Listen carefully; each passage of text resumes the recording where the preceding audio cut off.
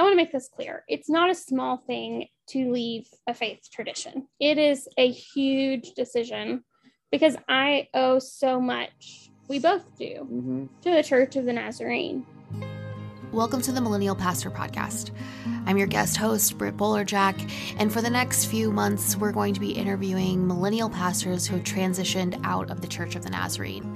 It is my hope and prayer that these stories will be the catalyst for beautiful conversations to come about who we are and where we're going and how we can better embody who God is calling us to be. You're not alone. You know, there are so many of us who are asking questions and trying to figure out what a wholehearted life means.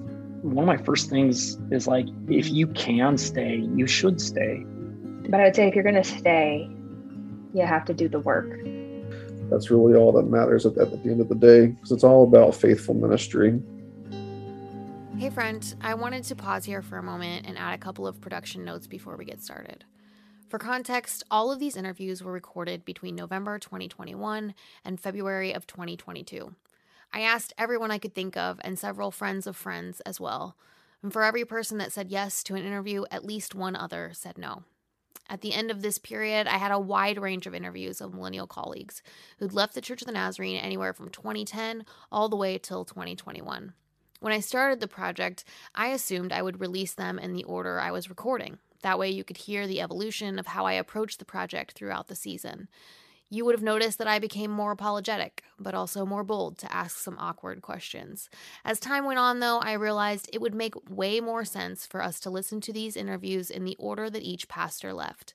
There's an evolution to be heard here as the current events of each time move towards the present, but more on that in the conclusion episode at the end of this season. And finally, I want you to know I'm not a professional podcaster. These episodes were recorded in my spare time, often late at night, often with borrowed equipment I wasn't 100% sure how to use, and all of them were recorded over Zoom. All that to say, the sound isn't perfect, but neither am I. So please, treat sound issues with grace, and hopefully they won't be too distracting from the stories. I hope you can tell that many of these episodes were sacred space for me, and I hope they will be for you as well. All right, that's enough context. On to the interviews.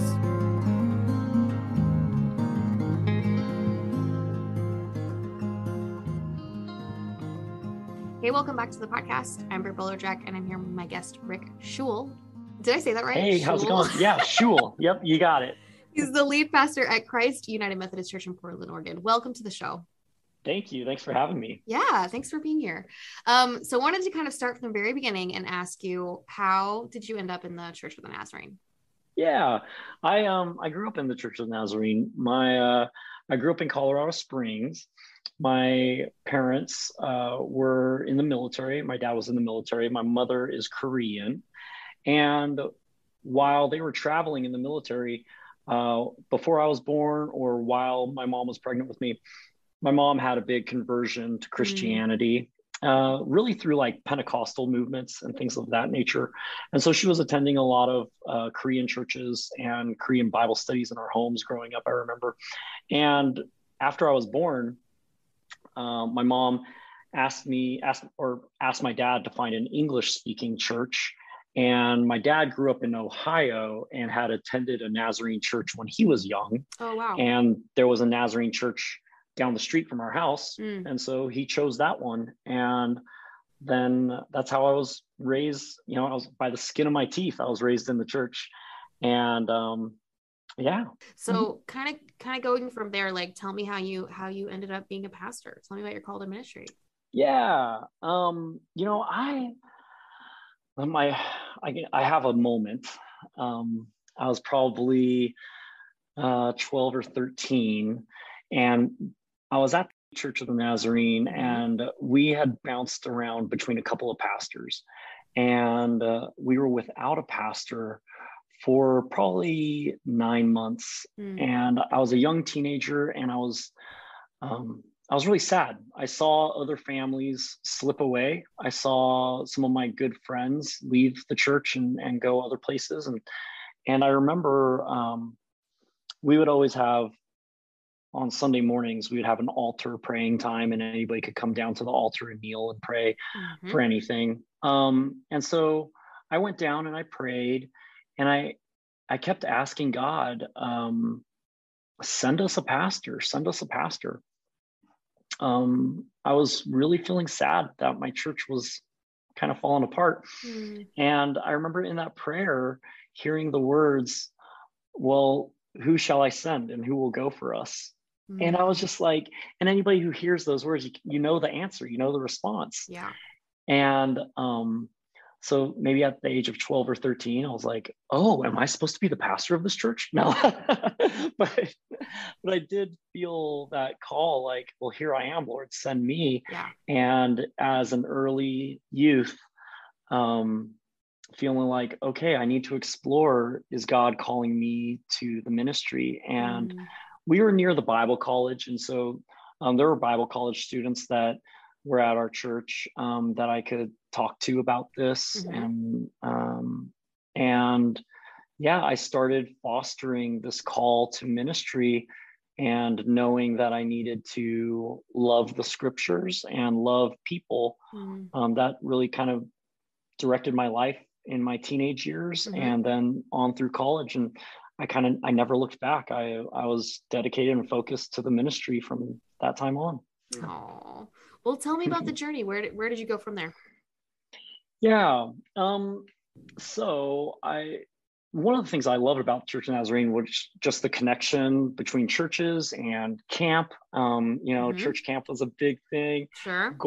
Golden Bell was our camp in Colorado. Ooh, that's a good one. Yeah, you know it? Yeah, that was a great place. A lot of wonderful memories. And that's how I made friends with the youth ministry and the youth pastor at Church of Nazarene. And so I started attending youth group there, and that youth group really became a home for me first. And then I pulled my parents along, and that's where I continued to explore and grow in my call for ministry, very involved in youth ministry there. And then from there on, like, I didn't have like a lot of hard decisions. It was kind of like I was just on the railroad tracks for ministry. And Colorado was in the Northwest region. And so I knew where I was going to college. I think I applied to Point Loma and Mid-America, but I knew I was going to Northwest. And because I also loved the traveling music groups that came to camp, and I got to know them, and like, it was just natural for me to go there. Had I visited Point Loma, I probably would have gone there because I didn't realize how gorgeous that place is. Sure. And yeah. as much as I love NNU, Nampa, Idaho is not as scenic. Any case, went to NNU, majored in philosophy and religion, and minored in biblical languages.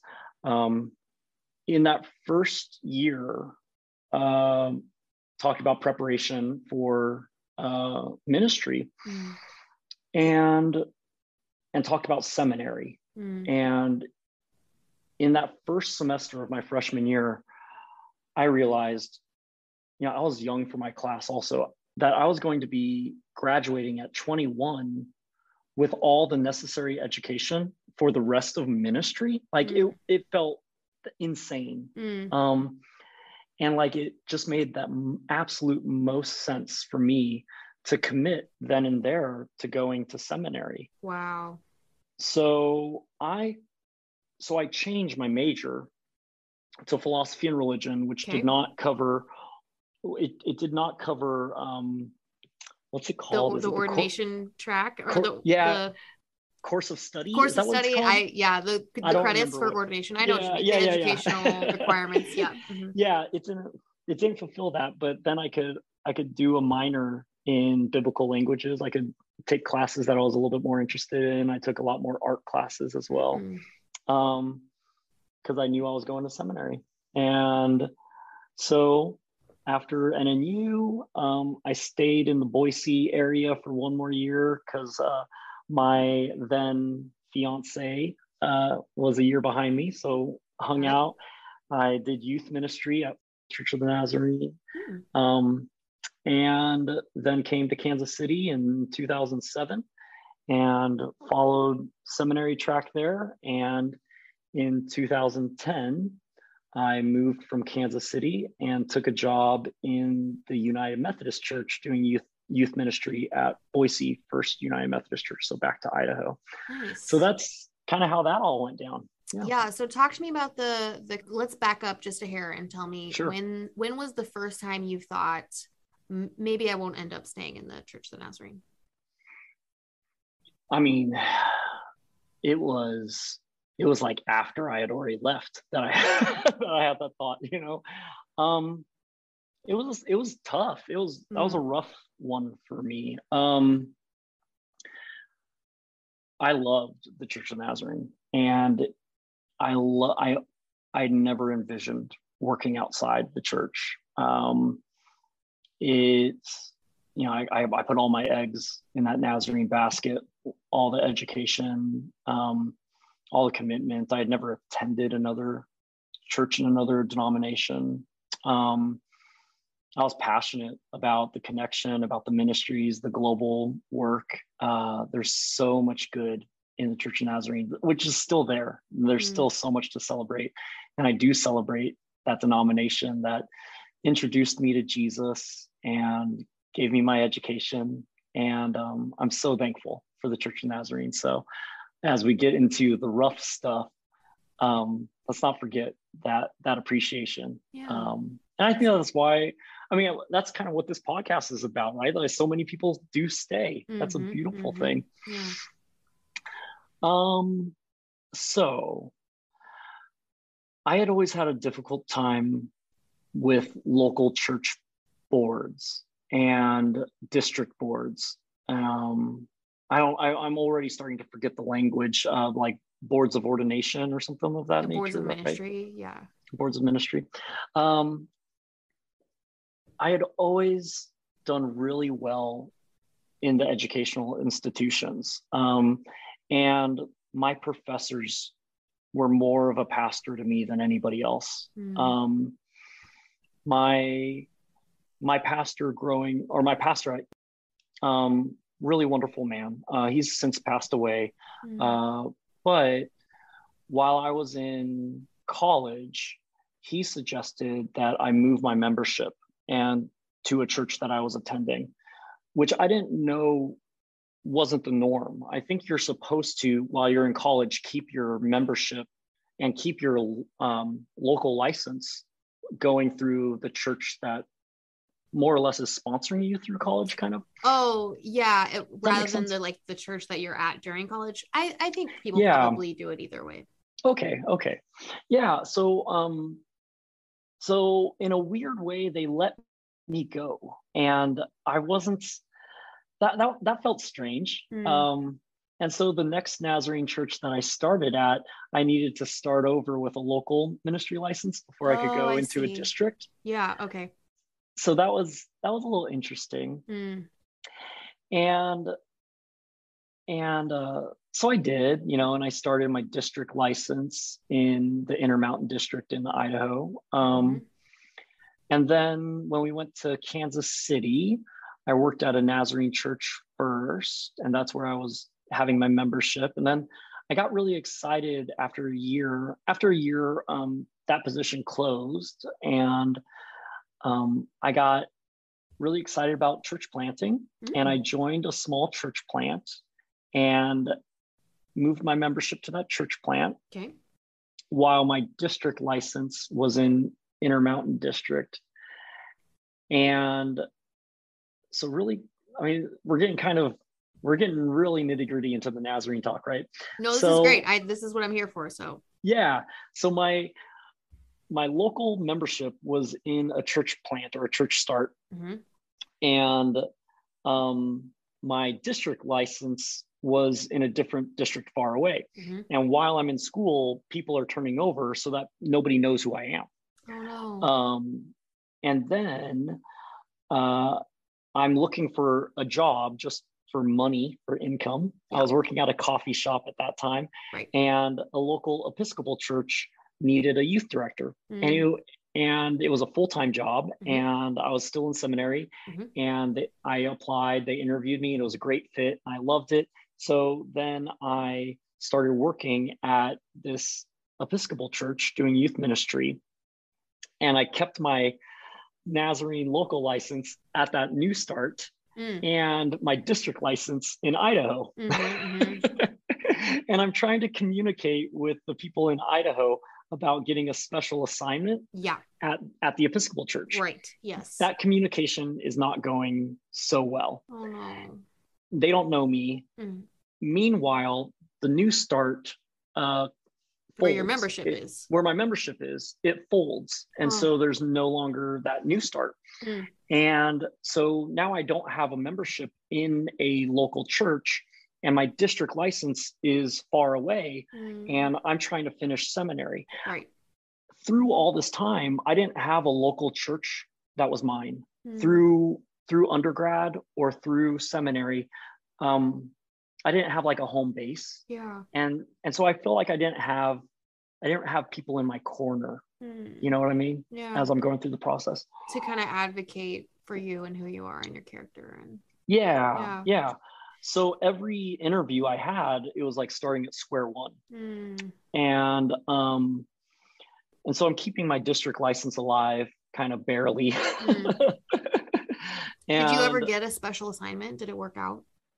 No, it didn't work out. And so I'm working at an Episcopal church.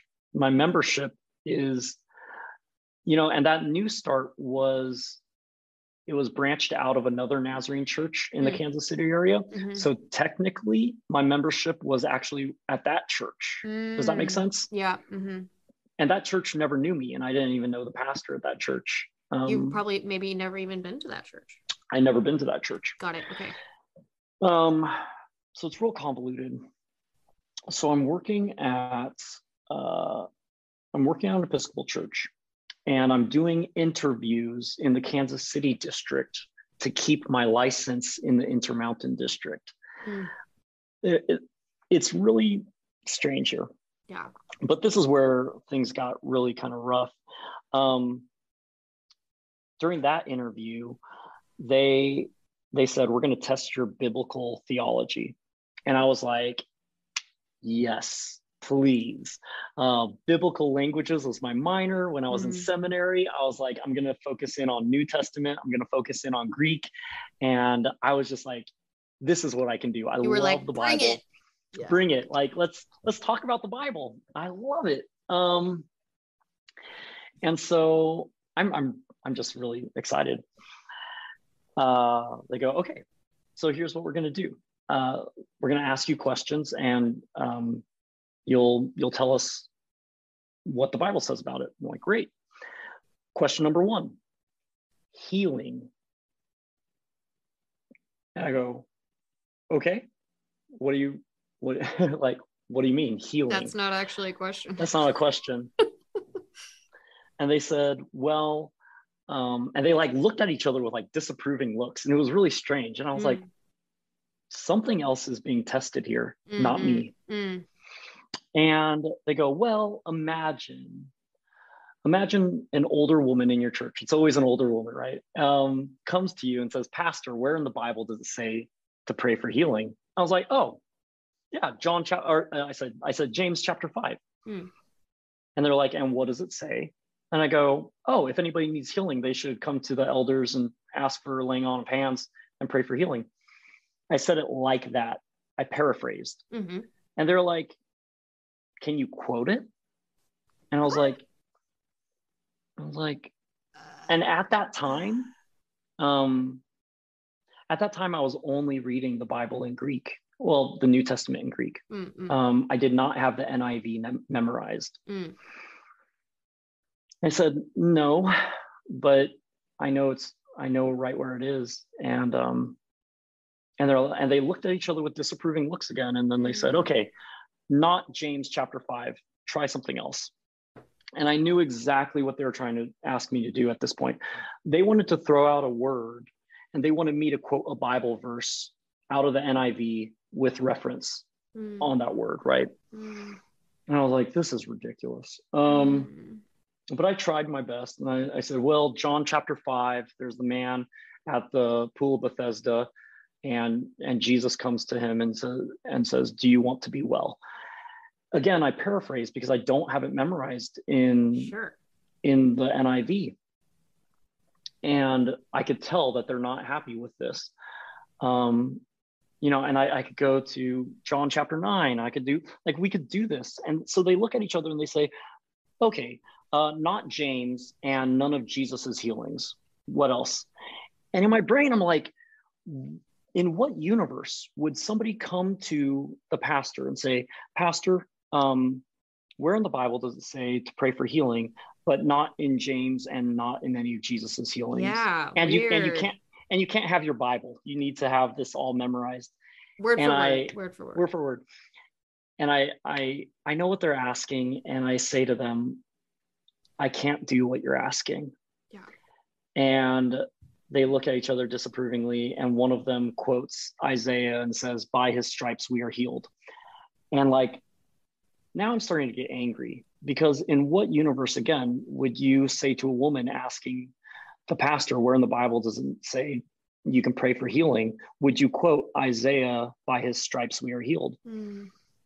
And I'm just so angry, because they're not testing me. Right. They're testing Nazarene Theological Seminary. They're testing Northwest Nazarene University. They're testing it. They were caught up in that fight against all the Nazarene institutions. And so they did it again with the word glory, and they did it again with another word that I can't remember now. But I just kind of sat there and kind of took my lumps, and I didn't want to fight back. I didn't want to get angry. Right. I've always wanted to submit to the church. I've never thought of myself in any sort of like rebel way like that. But after I could not do what they were asking with healing and glory and another word I can't remember,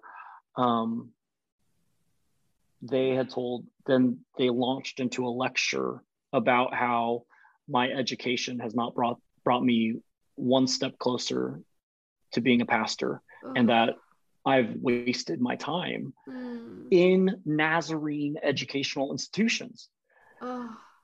And I was just so angry and disappointed and hurt, because I never stopped being that boy at the altar that says, here I am, Lord, send me. And I've only ever thought I was doing the right steps. I was always trying. Yeah.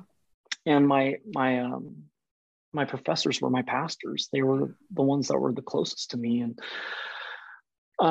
boy, I like, just when I went through hard times in undergrad, it was always my professors. It was who brought me into her home and like cared for me. And she was one of the closest pastors I ever had. And she did our premarital counseling, and she like still checks on us. And it's these wonderful people who absolutely are everything I think about what a pastor should be. And they were constantly under attack by people in the Church of the Nazarene for being, I don't even know what, too liberal. And so in that interview, I felt I was being lined up on the side with the educational institutions and being shot at.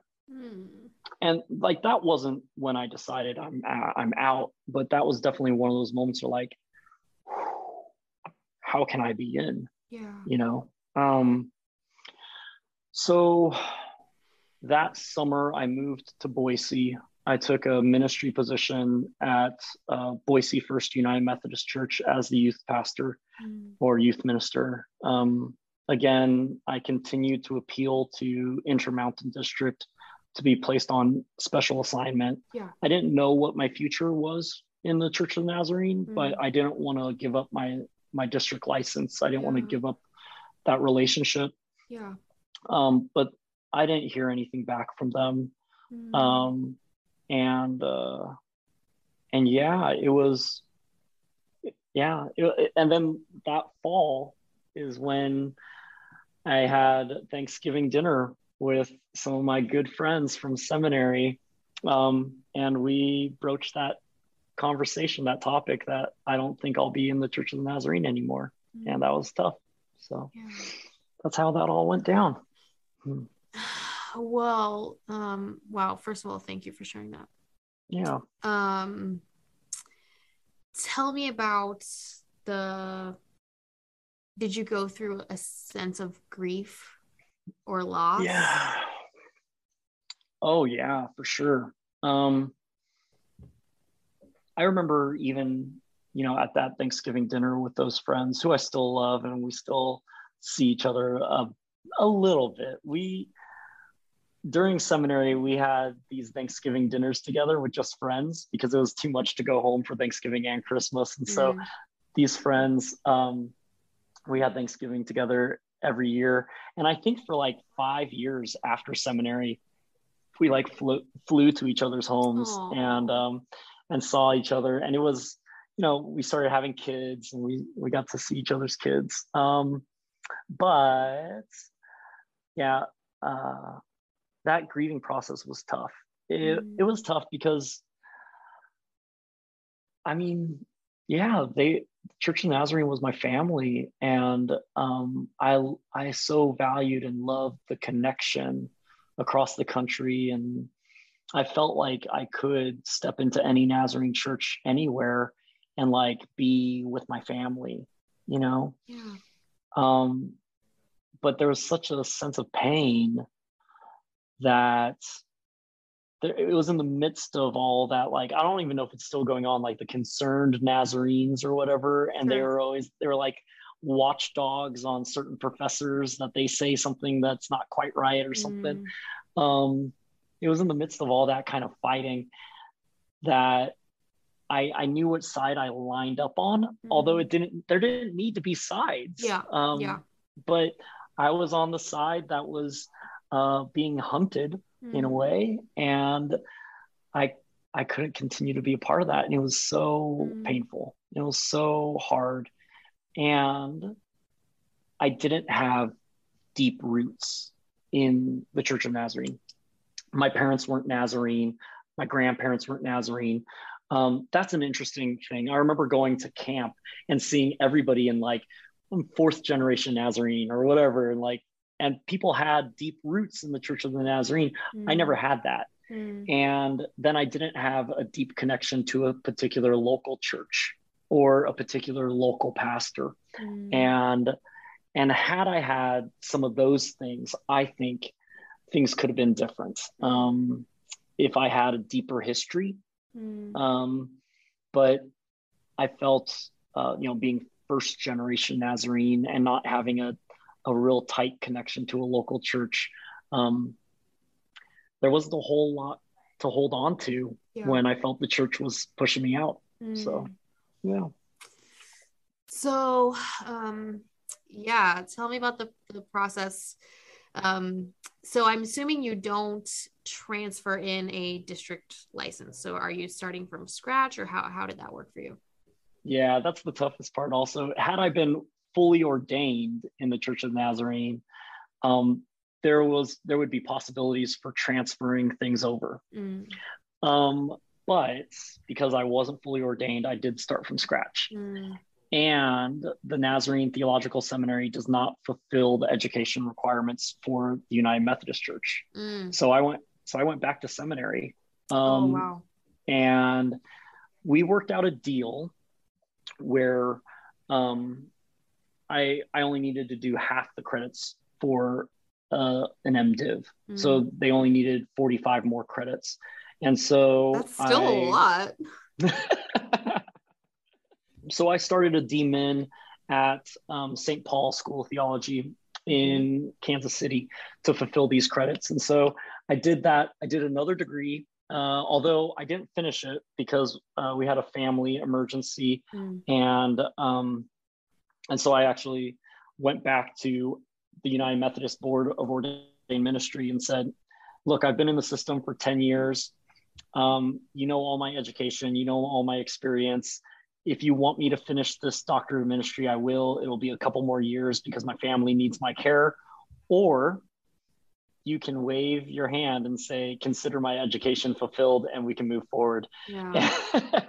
And I'm so thankful that they decided, yes, we know your education requirements are fulfilled. And so I was fully ordained. I was approved to be ordained in February of 2020. And then, oh no. Oh no. And then all the ordination services were postponed a year. And Sure. so I was voted in as a full elder over Zoom. And then this past summer, we had the ordination service. So yeah, 10 years process in the Church of the Nazarene, or in the United Methodist Church. Because I had to redo some education, because I had to take a little bit more time. But yeah, I started from scratch. And 10 years is way longer than it normally is, even in the United Methodist Church, to do that whole process. But I took my time in education. And meanwhile, I was able to pastor. I did youth ministry at Boise First for 3 years. Then I did the lead pastor job at a church in Idaho Falls for 4 years. And I was appointed to this church in 2017. And so my credential problems in the UMC has not been a factor in my ministry and my work. And we've been able to push forward and keep doing God's work through these churches. That's and beautiful. So, yeah. Can I poke around a little bit in here and ask you, what are I'm assuming there's some kind of interview process similar to the Church of the Nazarene. Yeah. So I would love to kind of compare and contrast what those interviews have been like for you in the United Methodist Church. Oh man, that's great.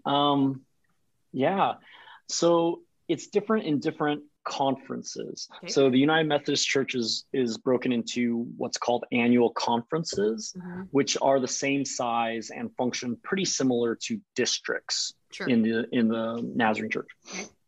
So different conferences have a little bit more autonomy on how they do their interviews and their process. And in this conference, which is Oregon, Idaho, we do a retreat. We do like 3 days of interviews every year. And so when you're in the process, once your first level, I guess you could say, is is to become a provisional elder. Okay. So that would be the same level as a district license, I would say. Okay. So it is, and the process is pretty rigorous. You're probably writing 20 to 50 pages of work where you're answering questions written. So you're doing a lot of theological stuff. You're doing a lot of personal stuff as well. This is like before the retreat, before the retreat. Yeah. So you're doing a lot of self-examination. You have to take a psychological exam, which was, for me, it was 800 questions. And then you meet with a psychologist to go over any like red flags that you kind of need to see in your person. So there's like this deep psychological exam. This is after you finish seminary. So it's pretty rigorous. Then there's, you have to submit videos of you leading a worship service and preaching and things like that. Then when you're in the interview process over the weekend, they ask you questions about theology. They ask you questions about personal health and well-being, and ask you questions of practical ministry. And it's also done in the context of worship. So there's times for worshiping together, and then there's times to go into these pretty intense interviews. So that's an intense interview to be a provisional elder, which is like kind of district license. And then after you've been a provisional elder for at least 2 or 3 years and no more than 6 years, you'll do your major interview to be fully ordained. And it's a similar situation again. In the years in between, you have, I don't even remember. Did we do interviews or did we do just written work. I think we just did written work in the years in between. So you don't do the whole paper retreat thing every year? No. Okay. That's just the first one. The first one you're writing a lot, and then you're writing a lot again for your second big one for ordination, and in the years in between, you're also writing and submitting videos. So nice. Yeah, there is a lot. And so while you're a provisional elder, you do have to write and answer questions quite a bit. And you might have to, I can't remember if you do annual interviews. Maybe. That's so strange that I can't remember. It's only been a couple of years, but there you go. There's been a whole pandemic since then. So it's been wild. Yeah. So that's after the education requirements go through. Yeah. Fascinating. Well, congratulate. I mean, do you congratulate people on ordination? Sure. I mean, sure. Congratulations. I appreciate it. Tell me, okay, so kind of reflecting back, tell me from your perspective how we I guess being the Church of the Nazarene could have made a more hospitable place for your ministry in our denomination. Yeah, I don't know if I think my story is unique. I don't think it's normative for everyone. I think that had a few things been different, there would be different outcomes, and I would still be in the Church of the Nazarene. I think that it's rough, but I didn't have deep roots. I didn't have a deep family in the church. I didn't have any extended family in the church that cared what denomination I was a part of. Nobody was hurt or sad in my blood family that I was going. So that's one thing. And I didn't have a close connection to a local congregation.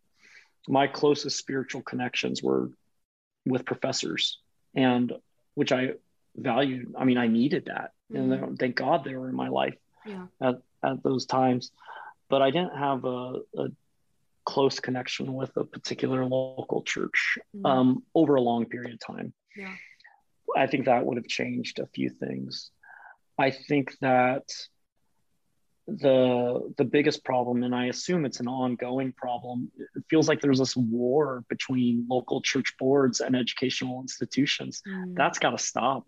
Like, I don't know how else to say it, but like the professors and the people at the seminary, they're doing incredible work and creating pastors who can think well. And that's so necessary. And to kind of break that down to liberal versus conservative is silly. It's ridiculous. That's not what's happening. I think of like friends that went to state schools. They went to state colleges where it wasn't a safe place to explore their faith or challenge their thinking that they grew up with. All they did in their state schools were defend their third grade Sunday school theology, and they defended it fiercely. And when they came out of college, they still have this theology. And like that third grade Sunday school theology, it's necessary, I think, for like I needed that when I was in third grade, but I didn't need that when I was 25. I needed to go through a time of working out my faith as an adult. Sure. And I think that that's what all all of the Nazarene schools do. They create this place that's filled with worship and filled with good people, so that these young adults can examine and rework their third grade theology into a more mature theology. And I think that the pastors that they turn out are pastors that are good thinkers. I don't think that it's a liberal conservative thing. I think it's people that have been able to engage their faith in a deeper, more meaningful way. And those are the kind of pastors I want in my churches. Yeah. Right. So I think the whole attack on educational institutions is more than silly. It's self-defeating. It is destructive. Yeah. And so that's got to stop. I don't know. If that wasn't going on, then I would probably still be in the Church of the Nazarene. So I think there's some things that are personal for me. You know, I don't know what I could have done to work harder to be part of a local church a little bit more strongly. I don't know. A lot of my friends that stayed through all the struggles, and I assume that my friends that went through seminary had similar interview processes and similar difficulties. They stayed. And I think a big reason why they stayed is they had deeper connections, family connections, or a deep connection to a particular church and things like that. And they're wonderful. That's wonderful for them. I didn't have that. And at a certain point I lost the feeling of being compelled to stay and work in the Church of Nazarene. It wasn't compelling to me to keep fighting that fight. And so I left. Yeah. What words of wisdom or encouragement would you have for the millennial pastors who are still part of the Church of the Nazarene? Yeah. Man, there are some beautiful things in the Church of the Nazarene. There are some things that make it worthwhile. And I think the connection, that's a beautiful thing, keeping churches accountable. I think that the Church of the Nazarene will go the distance as you keep having those accountability between churches. I think you got to sort out this education thing. I don't know what's happened in the last decade, but there needs to be more trust built between educational institutions and local churches. But for young people, you're called to make disciples of Jesus Christ. You're not called to make Nazarenes. You're not called to make Methodists. You're called God. I mean, I don't see these churches as rivals. I think that they're part of the bigger family. I think that that's part of our theology. It's the same theology. It's Wesleyan theology that understands that God is working through other communities and other churches. And that's a beautiful thing. I think that the Church of Nazarene's emphasis on sanctification and Holy Spirit and that the Holy Spirit moves us to make things right in the world here and now. That's something to hold on to. And just continue. I mean, God is obviously working through the Church of Nazarene. If that's where God has called you, look, also the grass is not greener on the other side. The United Methodist Church is not. we've got our own battles. We got our own struggles. Yeah. And so you're choosing your family. In my case, I chose this family. And when you choose a family, you're also choosing their struggles. You're choosing their baggage. You're choosing all the difficulties that come with that family. So there's no it's not like the UMC is better than the Nazarene Church, but this is the family that I've chosen, and I've chosen their problems and their difficulties. They're now my problems and my difficulties, and I'm okay with that. Yeah. And so if you can be a part of the Church of Nazarene, be honest about its struggles and its problems and its baggage, and you're taking that on and making it your own. Yeah. At a certain point in my life, I was no longer compelled to take on those problems and those struggles that the Church of Nazarene was having.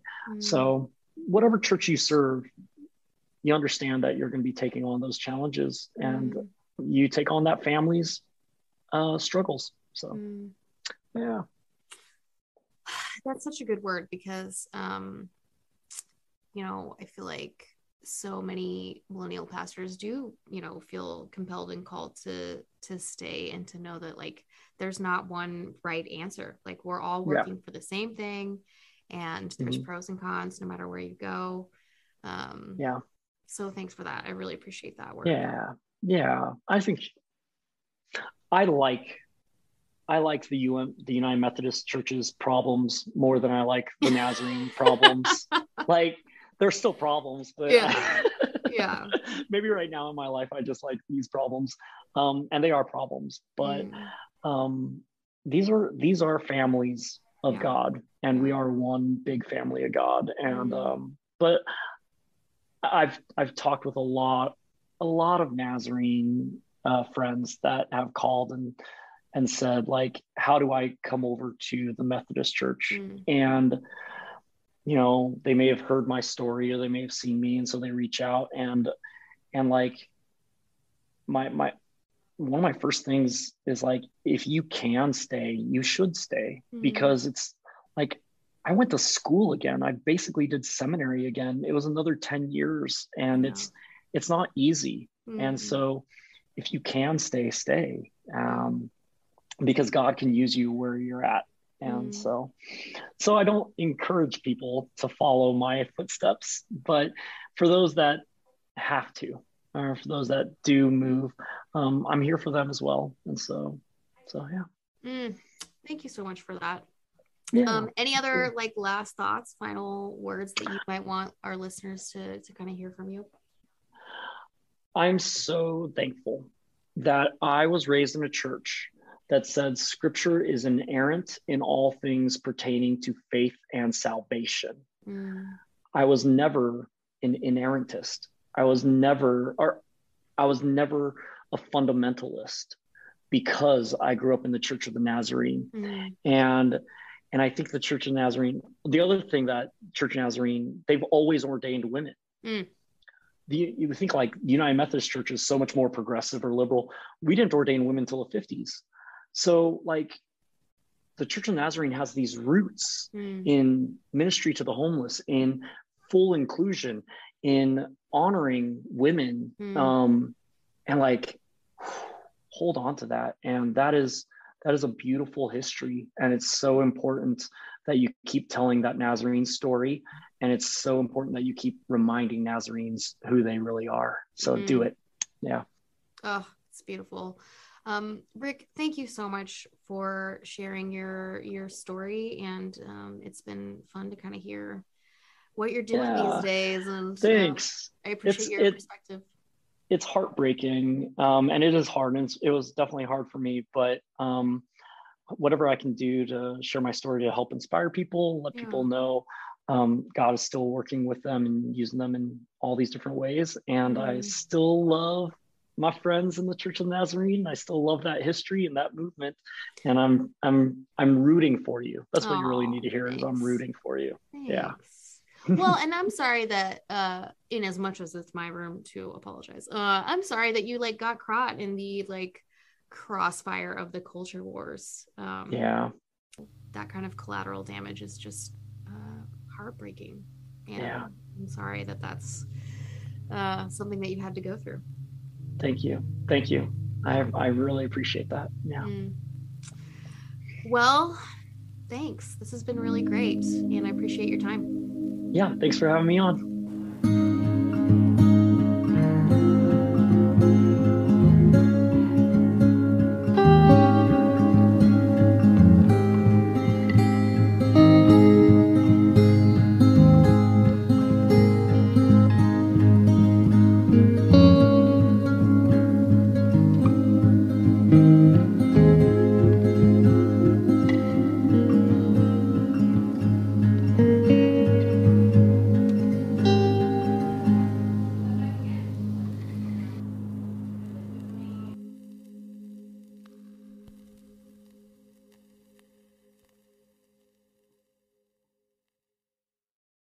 Since we love millennials so much on this podcast, we thought it would be appropriate to promote our fellow millennial authors.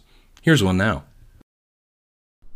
Hey there, my name is Caleb Cray Haynes, and I'm the author of the new book, Garbage Theology, The Unseen World of Waste and What It Means for the Salvation of Every Person, Every Place, and Everything. In a time when the church has been far too silent on the environmental crisis facing us all, how might we have a better grasp on what the Bible says, what the science says, and how to engage in this very Christian calling to serve and keep creation? Woven through my story of working bivocationally as a pastor and a trash hauler, Garbage Theology seeks to tackle these large questions by taking a close look at what nobody wants to see, our waste. Support this author and our podcast by clicking the link in the description. Thank you.